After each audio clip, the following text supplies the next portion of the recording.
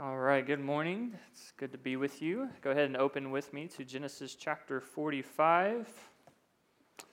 Genesis chapter 45, we are covering the whole chapter, all of those wonderful verses. And you have a outline there in front of you. The title of our message today is The Road to Reconciliation. The Road to Reconciliation. I think it's a little bit loud because I will get much louder as we get going. Mike had been working at his company job going on 25 years. He was a faithful man, a faithful laborer, one who sought to work heartily as to the Lord and not to man. Day after day, he performed his tasks with integrity. He showed respect to his coworkers, and he labored for the good of his company. And everything seemed to be going well for Mike. Everything seemed to be going well for his family until one particularly hard year hit. Mike began battling frequent health issues, and it started to impact his productivity.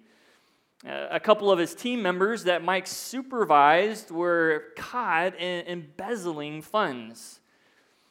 And the cultural tide seemed to be shifting as well. Buyers were no longer as eager to purchase the company's product as they once did. And therefore, after 25 years of faithful service, of faithful labor, the board of directors determined to go in a new direction. Mike was out, and the young, hip, innovative man was brought in to replace him.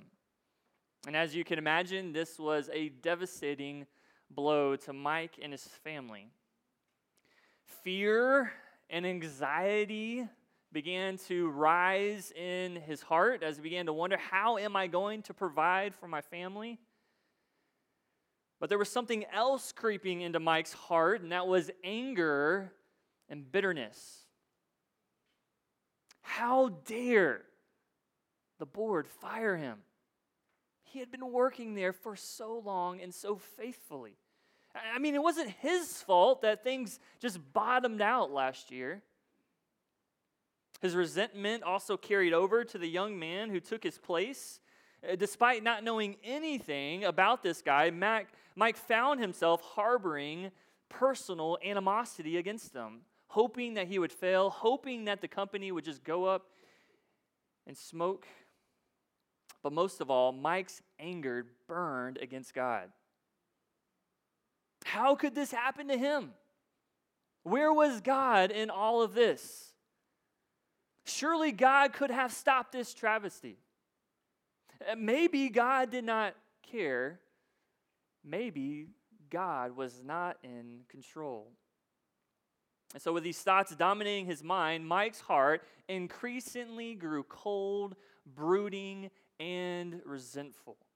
Never would he be able to forgive anyone for what had happened to him. That was his heart. Well, brothers and sisters, sadly, this figurative or this fictional illustration is the story of many in our world today, right? Many people live just like Mike lived, with unforgiving hearts and fractured relationships. Where can Mike turn to find hope? What truth will set his heart free from the shackles of bitterness? And let me get personal with you right here, Steadfast, right? Where can you turn to find strength needed for forgiveness and reconciliation? Or maybe you find yourself, in the past, you found yourself in a similar situation as Mike. Maybe you even come here today with fractured relationships in your own life. Maybe somebody has sinned against you, a family member. Maybe you've been hurt by a close friend. Maybe you've been attacked by a coworker or a neighbor or someone else. And the hurt has been so deep that you're not sure how you will ever find forgiveness for that person, let alone be reconciled to them? Where can you turn to help you find the wisdom to lead you upon the road to reconciliation? Well, it's here, right? It's in God's sufficient word. The scripture has much to teach us about forgiveness and reconciliation. It does so didactically through specific commands and authoritative biblical teachings, such as Jesus's in Luke 17:10. He says, "Be on your guard. If your brother sins, rebuke him, and if he repents, forgive him. And if he sins against you 7 times a day and returns to you 7 times today, saying, 'I repent,' forgive him." Or Ephesians chapter 4:32, "Be kind to one another, tender-hearted, forgiving each other, just as God in Christ also has forgiven you." But Scripture also teaches us practically, as we observe the lives of men and women who exemplify the commands of Scripture. This is most powerfully seen, as we know, in the illustration of our Lord Jesus Christ, who died upon the cross to save sinners, to forgive sinners. But it's also seen here in another man in Genesis chapter 45, whose remarkable demonstration of forgiveness and reconciliation gives us a model, a pattern, a blueprint to follow. And that man is the man we've been studying the last few months, Joseph. Right? As you recall, if you're new here, Joseph, for the last few chapters, from chapters 42 through 44, Joseph has been putting his brothers through a series of tests. He wants to know whether or not his brothers have changed. Are they still the same ruthless, heartless men that they once were? And so we've seen that Joseph has masterfully reconstructed a scenario which places his brothers in an almost identical situation as what happened back in Genesis chapter 37. The brothers are faced with an option here. Either sell their youngest son Benjamin into slavery and save their own skin, just like they did Joseph back in the day, or attempt to save their brother's life, unlike they had done previously. Joseph puts them in this dilemma. What are they going to do? Which way are they going to turn? We saw last time in chapter 44 that Judah's speech shows that there was a remarkable transformation that has happened in their lives. We saw last time that Judah confessed their previous wrongdoing. He repented from their sin. Their hearts have been changed. They love their father. They now love this new favored son. They will not sell him into slavery. In fact, Judah says, "I will lay down my life in his place.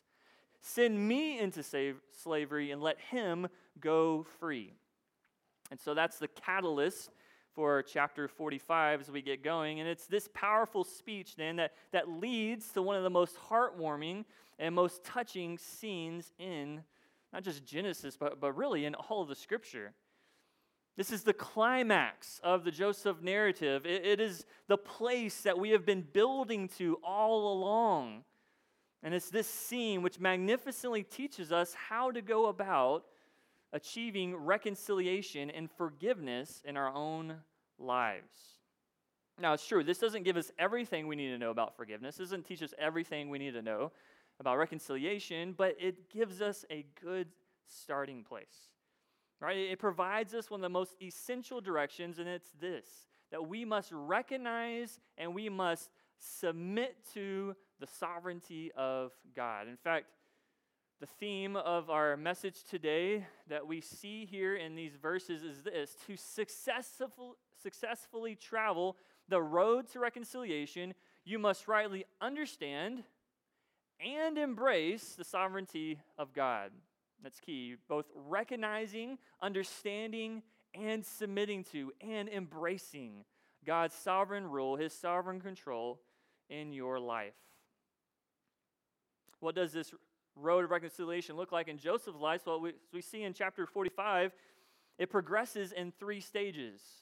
It progresses in 3 stages. The first stage is a startling revelation in verses 1 through 13. A startling revelation. Joseph begins by revealing his true identity, which, yes, Rod, you stole my thunder there, but hey, everybody knew what was coming. He reveals his true identity. Look at verse 1. Then Joseph could not control himself before all those who stood by him. And he cried, have everyone go out from me. So there was no man with him when Joseph made himself known to his brothers. He wept so loudly that the Egyptians heard it, and the household of Pharaoh heard it. What a moving scene. Well, what was the trigger of it all? Well, we see in verse 1, it's the word then points us back to Judah's self-sacrifice and his confession, his speech in chapter 44. This links chapter 44 with chapter 45. As Judah came near to Joseph's throne, he cried out to be substituted for his brother's life. His repentance and transformation left Joseph undone. As Wenham comments, Joseph's last defenses are broken. He can no longer control himself. He orders his people, just get out of the room. Let me be alone with these men. And there in the private chamber of these 12 men came weeping unlike anything that had ever been heard before along the banks of the Nile. As Joseph weeps, 22 years of pent-up sorrow and anguish. Let me just think of all the emotional and the spiritual hurt, the aches, the pains. It's all over. Joseph is forgiven. If you've ever been in such a situation, you can relate. When you've been reunited with a person that you've cared deeply about, but y'all have been separated for so long, there's weeping, there is joy, there are tears that flow when y'all come together. I think even of my wife and I, when we sin, and I sin against her, and we come together in forgiveness and reconciliation, there's tears that flow sometimes. I think even more so with these 22 years of sin, brokenness, and silence. And the relief as Joseph's voice pours forth, his eyes pour forth tears, his voice wails of joy that flow with a heart that's flooded with forgiveness and love. Verse 3, Joseph's so emotionally wrecked at this stage that the Hebrew sounds as if his speech is just all running together. Then Joseph said to his brothers, I am Joseph. Is my father still alive? Notice this. But his brothers could not answer him, for they were dismayed at his presence. Like Luke was dismayed when he found out that Darth Vader was actually his father, so too these brothers are dismayed at Joseph's big reveal. Our brother's alive? What? There's no way. This is impossible. They're so startled by this bombshell, they can't even speak. What? You are a brother? But it's not just that they are shocked by the news. Really, they're terrified. The word there for dismayed, it carries the sense to be terrified, horrified, to be out of one's senses. As Matthew writes, quote, terrified here indicates the panic that seizes a person when surprised by obvious doom. Understand, their worst nightmare has just become a reality. The man they had hated and killed, or thought they had killed, they thought they had sold away, was not dead, but alive. And he's not just alive, but he's the ruler. He's the ruler over Egypt. He is the second most powerful man in the world. Surely Joseph would want eye for eye, tooth for tooth, life for life. Surely Joseph would want to torture them, hurt them, kill them, destroy them. And so they are dismayed. But that's what they thought. Joseph, however, reveals the starting revelation that he will not harm them, but in fact, he has forgiven them. He has forgiven them, and he wants to be reconciled to them. Why? Because Joseph has a theological anchor of his soul. He has a bulwark never failing, a ballast in the storm, a buoy in the trial, a rock that will never move, a fortress that will never shake, a refuge that will never shake, will never crumble. Joseph has a sovereign God that rules and reigns over all. As Ross remarks, quote, Joseph can forgive, not just because he has seen that his brothers had changed, but even more importantly, because he had a right understanding of the eternal plan of God. So that brings us to our second startling revelation, his sovereign God, verses 4 through 8. His sovereign God. Verse 4, then Joseph said to his brothers, please come closer to me. And they came closer. Remember, only Judah had approached the throne earlier in chapter 44. The other brothers had still remained at a distance. And so to confirm his identity and to show these brothers that he really means no harm to them, he beckons them, hey, come closer to me. See that it is I. See that it is Joseph. Verse 4, I am your brother Joseph, whom you sold into slavery. This repeated revelation, it serves two purposes. On the one hand, to confirm this wasn't a hoax, right? Only Joseph, only a true brother would have known this crucial detail. Nobody else would have known that this was the brother they had sold into slavery. So this confirmed this was in fact Joseph. He's not playing any games on them. But on the other hand, notice the emphasis here. He says, whom you sold into Egypt. Joseph highlights their personal guilt. He highlights the responsibility of these men for their sinful actions. Right? Understand, God's sovereignty by no means excuses men or women from personal responsibility. You guys sold me into slavery in Egypt. You guys committed sin. You guys are guilty for your crime. Nevertheless, here is the balm for your souls. Verse 5. Now do not be grieved. Do not be angry with yourselves, because you sold me here. For God sent me before you to preserve life. Yes, you did this.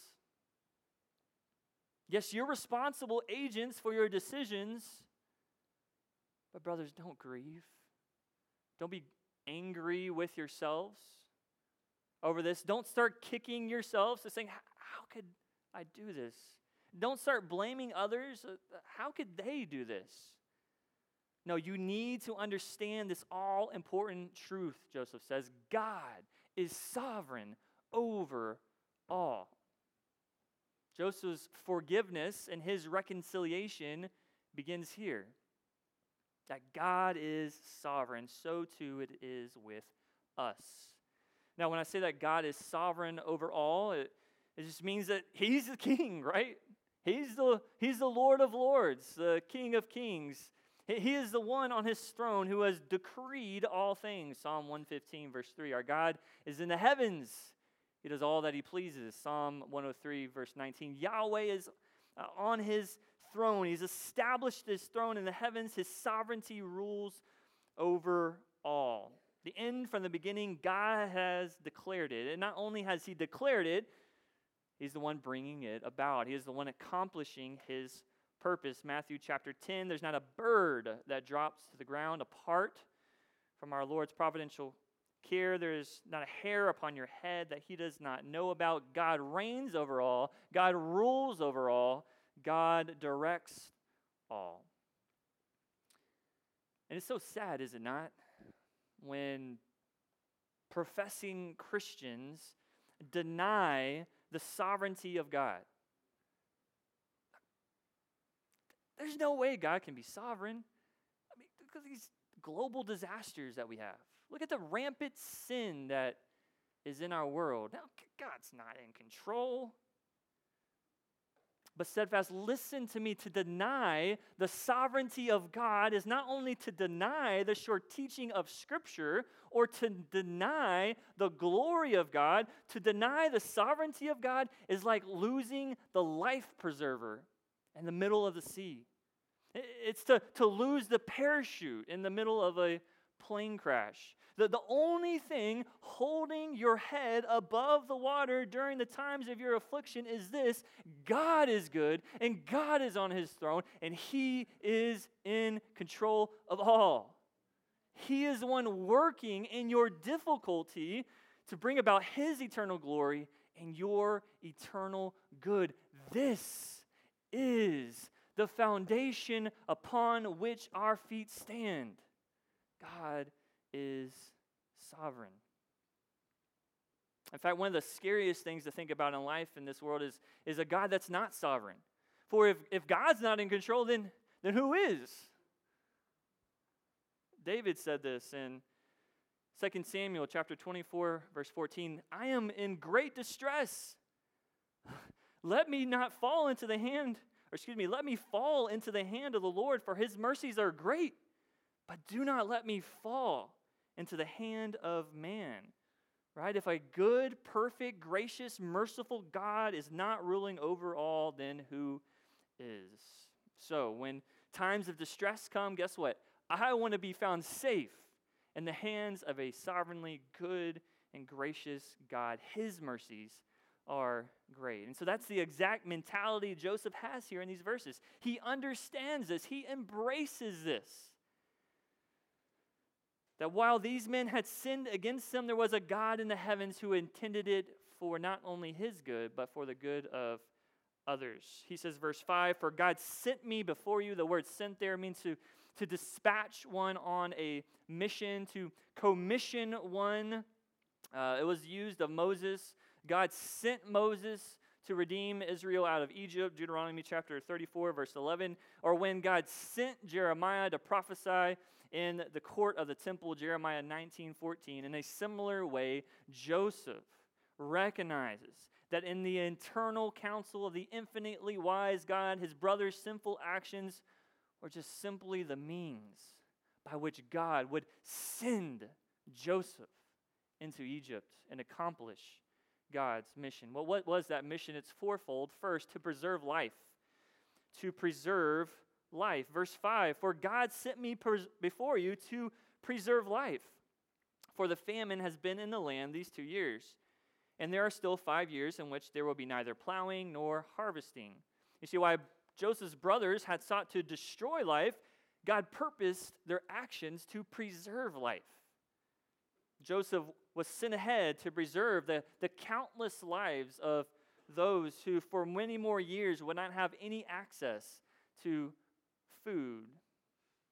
So God had sent him to preserve life. God also sent him to preserve a remnant. Look at verse 7. God sent me before you to preserve for you a remnant in the earth. While preserving the lives of numerous people from certain starvation and death was indeed important, God actually has a bigger plan, Joseph reveals here.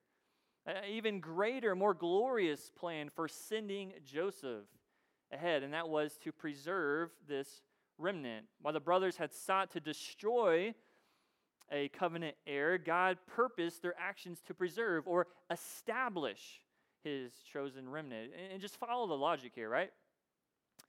If there's no food for Jacob and his sons, then we don't have Jacob and his sons.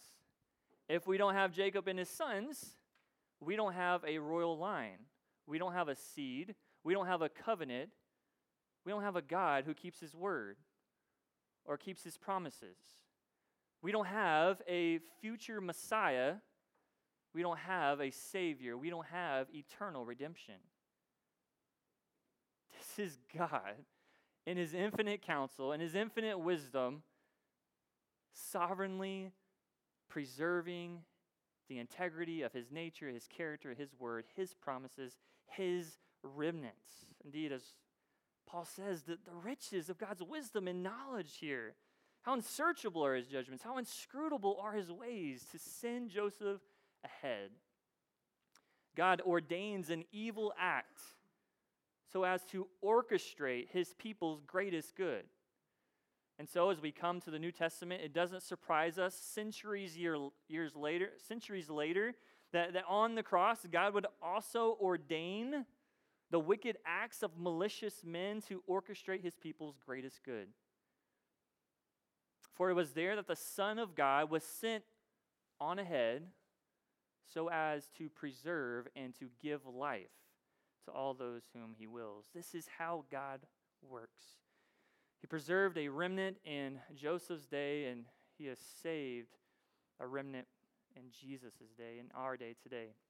He also sent Joseph ahead to provide a great deliverance, verse 7, and to keep you alive by a great deliverance. From the very get-go, we see that the Lord was with Joseph, right? From the pit to the dungeon to the palace, God was with him all the way. He had planned every step for Joseph. Why? In order that God, through him, might secure a great deliverance for his people in giving food. We all see lastly, the fourth purpose here is to provide leadership in Egypt. To provide leadership in Egypt. Verse 8, once more we see that Joseph reiterates his point. He does so with force. He says, now therefore, it was not you who sent me here, but God. And God has made me a father to Pharaoh, and Lord of all his household, and ruler over all the land of Egypt. Right? You sent me here out of jealousy to become a slave and die, but God is the one who sent me here so that I could become a ruler, an advisor, a counselor to Pharaoh, and thus accomplish God's providential plan. I mean, does this not just blow your mind? I mean, does it not encourage your heart? That this is the God that we know and serve. But don't miss the point from all this. What was Joseph's reason for bringing these purposes up? It was in verse 5, to comfort his brothers so that this would be the starting point for their forgiveness and their reconciliation. Right? When we realize that God is sovereign over our circumstances and we embrace that, then when the company's director, their board of directors fire you, you don't have to grow embittered and resentful about it. When Sally slanders you behind your back, you don't have to hold it against her. You don't have to never speak to her again. I mean, sure, yeah, it's going to hurt. Sure, you're going to grieve.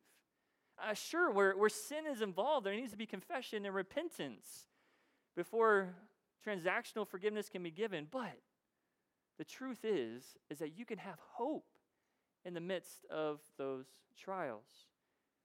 You can find peace. You can know rest because God is on his throne. You can have an attitude of forgiveness as Jesus called for, and a heart free from the oppressive weariness of holding a grudge, because I know that God is meaning this trial ultimately for my good. So while I don't know exactly what that good ultimately will be, I can move forward with a heart free from anger, free from bitterness, because God is working it for his good. And as we see here, the flip side is also true, right? Joseph, remarkably, is so rooted in the sovereignty of God, he's actually the one counseling his brothers here. I just love that. Brothers, you need to look to the sovereign one too. Don't allow your hearts to grow gloomy as you brood over your own sinful actions and your past failures. Right? You need to take heart. God is on his throne. So then we see both sides of the coin. That God's sovereignty is the fountainhead from which flows forgiveness and reconciliation. That brings us to a third revelation, his impassioned plea. His impassioned plea, verse 9. He says, hurry and go up to my father and say to him, thus says your son Joseph, God has made me Lord of all Egypt. Come down to me, do not delay. You shall live in the land of Goshen, and you shall be near me, you and your children and your children's children, and your flocks and your herds and all that you have.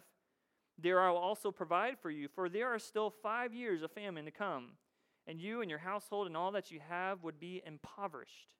Behold, your eyes see, and the eyes of my brother Benjamin see, that it is my mouth which is speaking to you.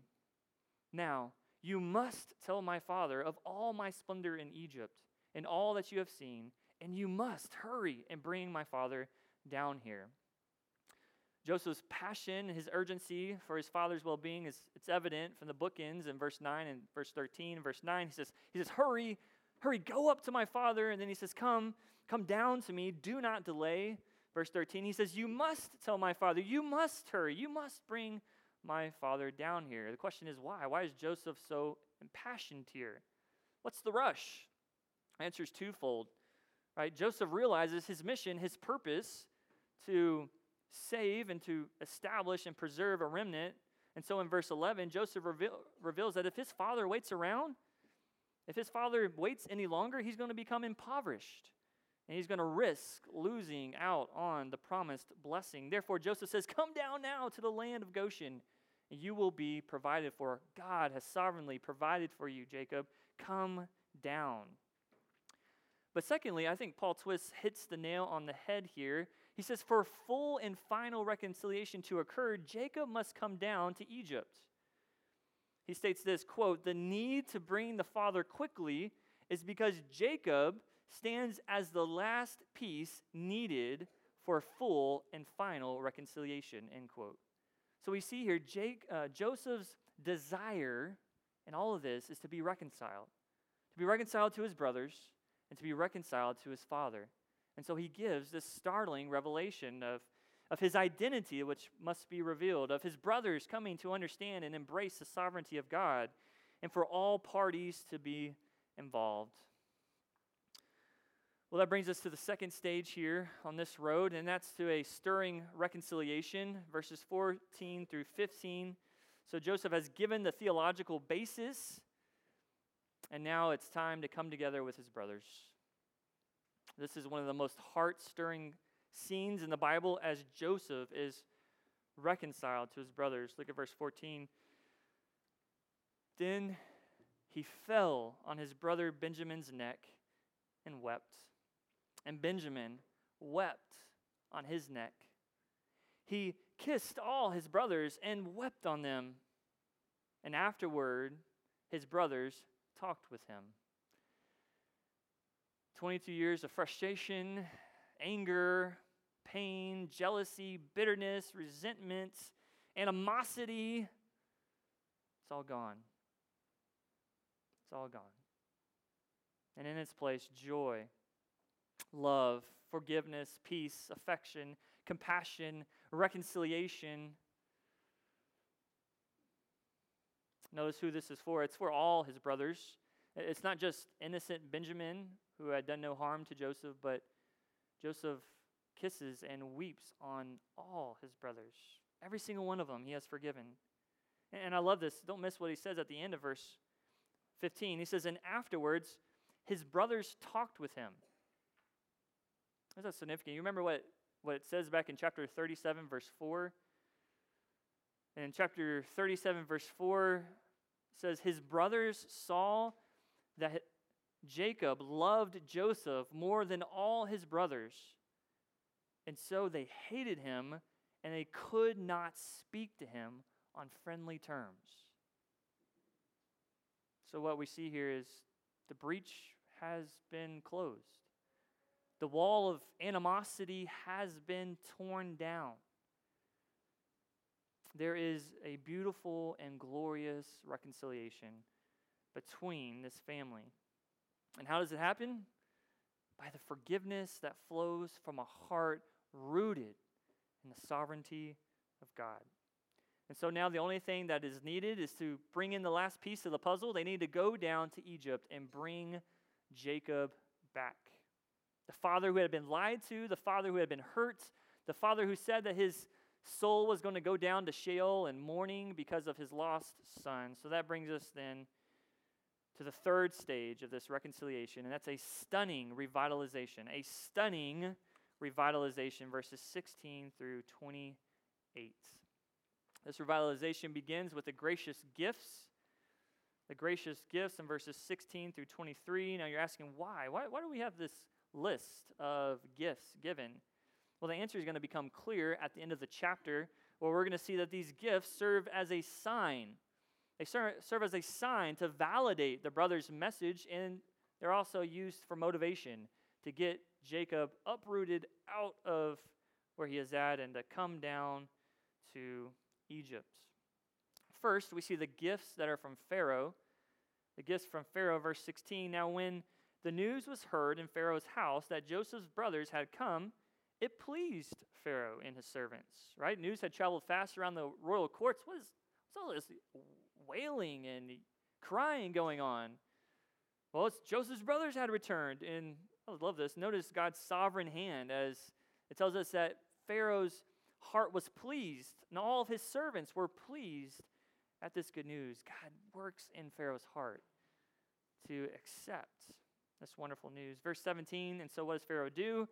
Well, then Pharaoh says to Joseph, say to your brothers, do this, load your beasts and go to the land of Canaan, and take your father and your households and come to me. And I will give you the best of the land of Egypt, and you will eat the fat of the land. Now you are ordered, do this, take wagons from the land of Egypt for your little ones and for your wives, and bring your father and come.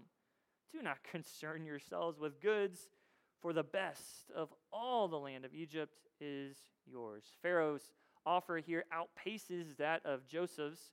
Pharaoh goes so far as to offer Jacob the best of the land. And we see that Jacob will eat the fat of the land. Why? Because the best of not just Goshen, but all the land of Egypt is Jacob's. I just think, what the grace of God to these brothers and to this family. Do they deserve this? No. But God is gracious. God is good.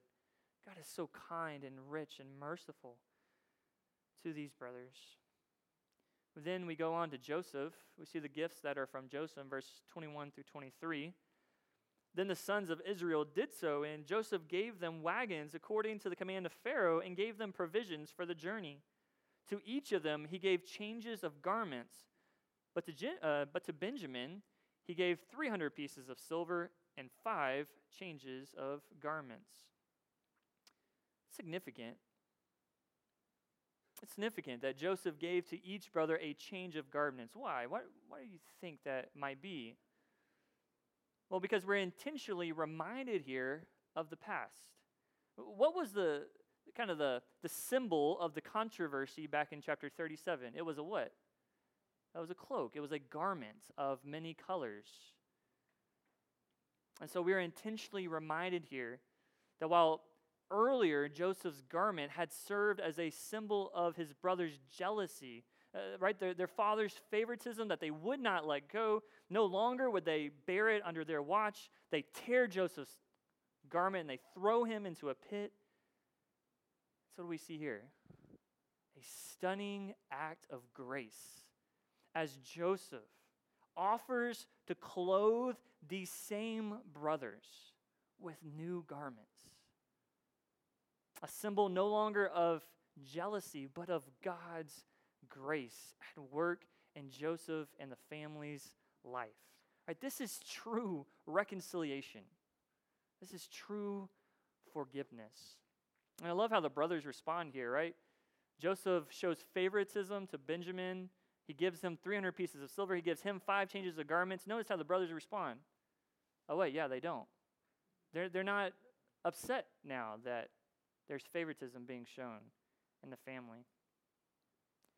So verse 23, to his father he sent as follows, 10 donkeys loaded with the best things of Egypt, and 10 female donkeys loaded with grain and bread and sustenance for his father on the journey. In other words, a foretaste of the promises that are going to come in Egypt. So we move then from the gracious gifts to the unbelievable news. The unbelievable news in verses 24 through 26. So Joseph sent his brothers away, and as they departed, he said to them, do not quarrel on the journey. I'm like, what's going on there? Okay, the word for quarrel means to quake or shake in anger, fear, or dread. And there's some debate exactly what Joseph means here. I think the historical interpretation is the best, in which Joseph is warning his brothers about arguing among themselves as they return to give the news to their father. Joseph's brothers were kind of in a pickle here, right? Hey, Dad, you remember Joseph, and we told you that he got eaten by a wild animal. Well, it's not exactly how it happened.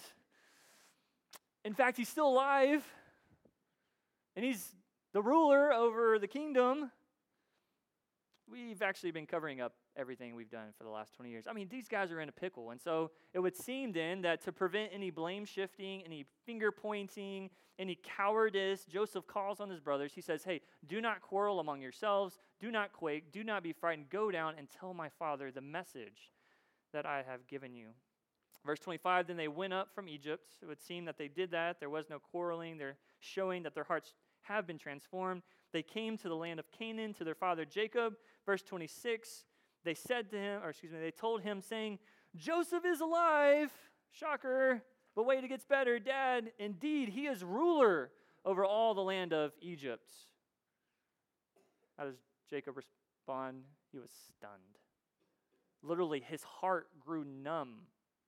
His throat was paralyzed, just like the brothers. He couldn't get anything out. He couldn't believe this. It says there at the end of the verse, for he did not believe them. Or much like the disciples when Jesus was raised from the grave, they would not believe the woman's report that Jesus was alive. So too Jacob cannot believe what these brothers, these sons of his, had just proclaimed. And I mean, who can blame him, right? His son, who he thought was dead for 20 plus years, is now alive. And now he's not just alive, but the second most powerful man in the world. This is unbelievable, but we see that the brothers will not give up. And so we come to the revitalized father, verses 27 through 28. When they told him all the words of Joseph that he had spoken to them, and when he saw the wagons that Joseph had sent to carry him, the spirit of their father Jacob revived. Upon hearing Joseph's message that God had sovereignly been at work in Joseph's life, upon seeing the sovereign goodness of God through these gracious gifts, Jacob is revived. He is revitalized. Jacob, as it were, was raised back to life after 22 years of mourning, grieving, and sorrow. Remember his words back in chapter 37, verse 35. He said, then that all his sons and all his daughters, they tried to comfort Jacob, but he refused to be comforted. He said, surely I will go down to Sheol in mourning for my son. So his father wept for him. Right, the man who promised to go down to his grave depressed can now rise in gladness. Verse 28, then Israel said, it is enough. My son Joseph is still alive. I will go and see him before I die. The name Israel is a crucial detail here. As Hamilton argues, Israel was Jacob's new name. It signifies here that it's fitting that the man who had a new name now has a new destiny. He has a new future, a new hope. He has a new expectation. His son is alive. What a sweet chapter. What a powerful chapter. Here is a man who traveled the road to reconciliation in his own life. If you're caught in a downward spiral of bitterness and unforgiveness, how can you begin traveling to the sweet and freeing realm of reconciliation today? How can we apply what we've learned here? Well, the road to reconciliation, it begins with the gospel. It begins with the gospel. Matthew chapter 18. You can turn there if you want to. There our Lord tells Peter, there Peter tells our Lord, how many times shall my brother sin against me and I forgive him? Up to 7 times. Jesus says, no, I say up to you 7 times, but up to 70 times 7 times. And he gives this parable in which there's a man in a kingdom in which he pleads that his debt would be erased before the king. It was 10,000 talents, which would equate to billions of dollars. I mean, unheard, unprecedented amount. There's no way this guy can pay this debt. This king forgives him. He erases it. And then Jesus brings us out this powerful illustration of now this slave going out and not forgiving for what amounts to as, a significant amount, but honestly, chump change compared to what he owed the king. And so what does Jesus say in verse 32? Then summoning his Lord said to him, "You wicked slave, I forgave you all that debt because you pleaded with me. Should you not also have had mercy on your fellow slave in the same way that I had mercy on you?" And his Lord, moved with anger, handed him over to the torturers until he should repay all that was owed him. Verse 35, here's the point. My heavenly Father will also do the same to you if each one of you does not forgive his brother from your heart.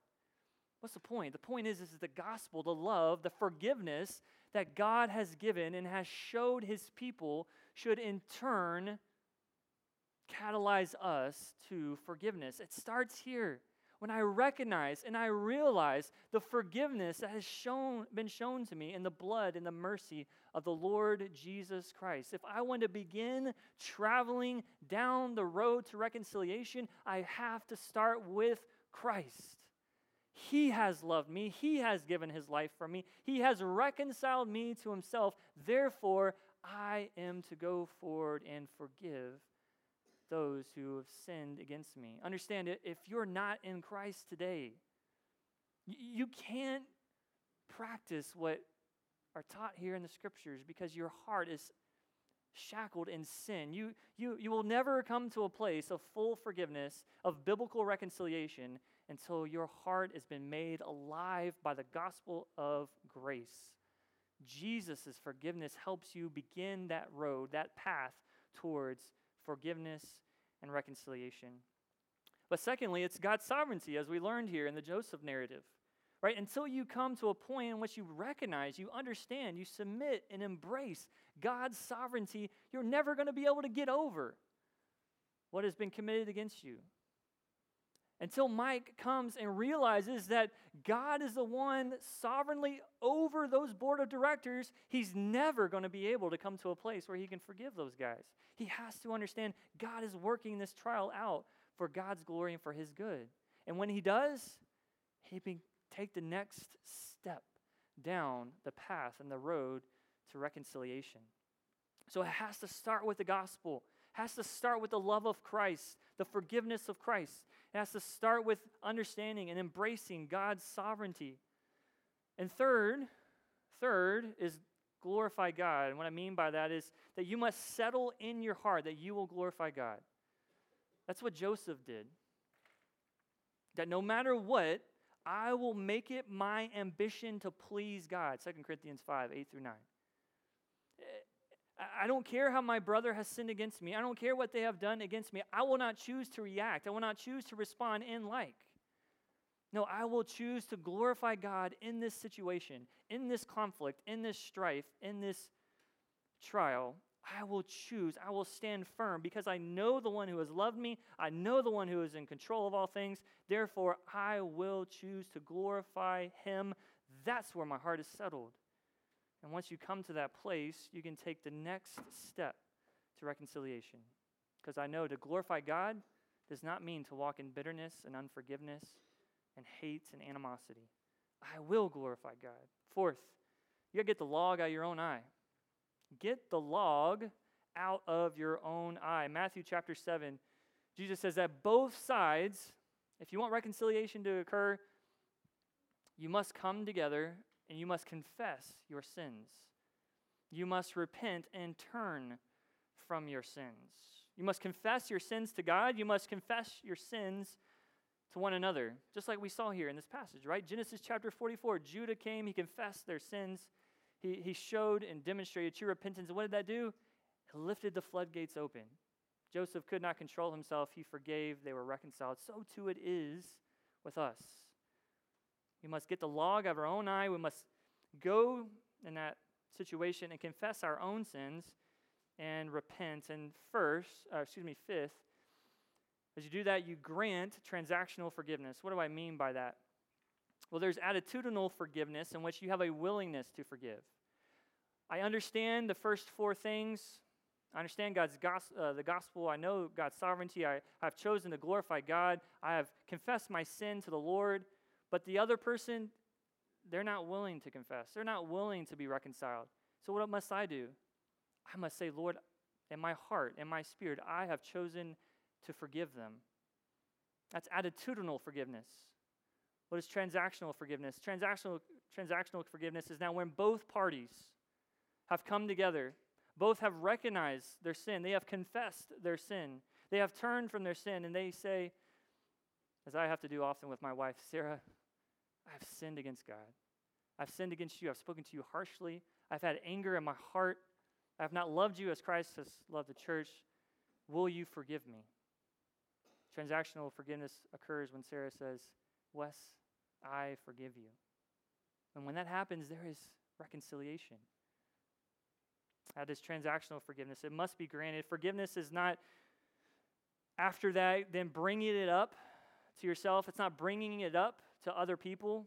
It's not holding it against one another, but it's as it says in Malachi, you have tossed our sins, in Micah, you have tossed our sins into the depths of the sea. That's what forgiveness is. I'm not bringing it up anymore. It's gone. We are forgiven. We are reconciled. That's how we travel the road to reconciliation. The gospel, God's sovereignty, glorify God, get the log out of my own eye, and then I grant transactional forgiveness as both parties come together. And what's the sweet fruit of that? Well, we see it in Jacob's life. It is restoration, revival, revitalization. So I would urge you, if you have somebody that you need to forgive, or somebody you have not been reconciled today, begin that road towards reconciliation. Do not continue to hold anger and bitterness and animosity towards them. Begin that path today by God's grace. Let's pray. Father, thank you for this message. Lord, I pray it's encouraging to everyone here. Lord, this chapter has been so encouraging to my own heart this week. God, help us to go forward and not just say, oh, wow, that was really good things, but not do anything about it. We don't want to be hearers of the word only. We want to be doers, Lord. We truly want you to conform us to Christ. We truly want you to make us more like the Savior who forgave us even when we were dead in our trespasses and sins. He gave his life for us that we might be forgiven. Lord, we thank you for the forgiveness we have in Christ. Let us go forward in the power of the gospel. Lord, help us to come to an understanding today. For many of us, probably just a deeper understanding today, a more resolute understanding today of the sovereignty of God in our lives.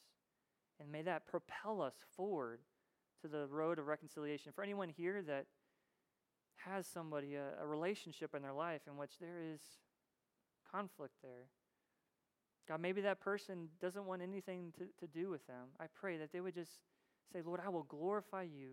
I will treat that person as you call me to treat them. Lord, I will forgive them right now in my heart. I will no longer hold on to this anger and this bitterness and this resentment. Lord, I give it to you. I pray they would do that today.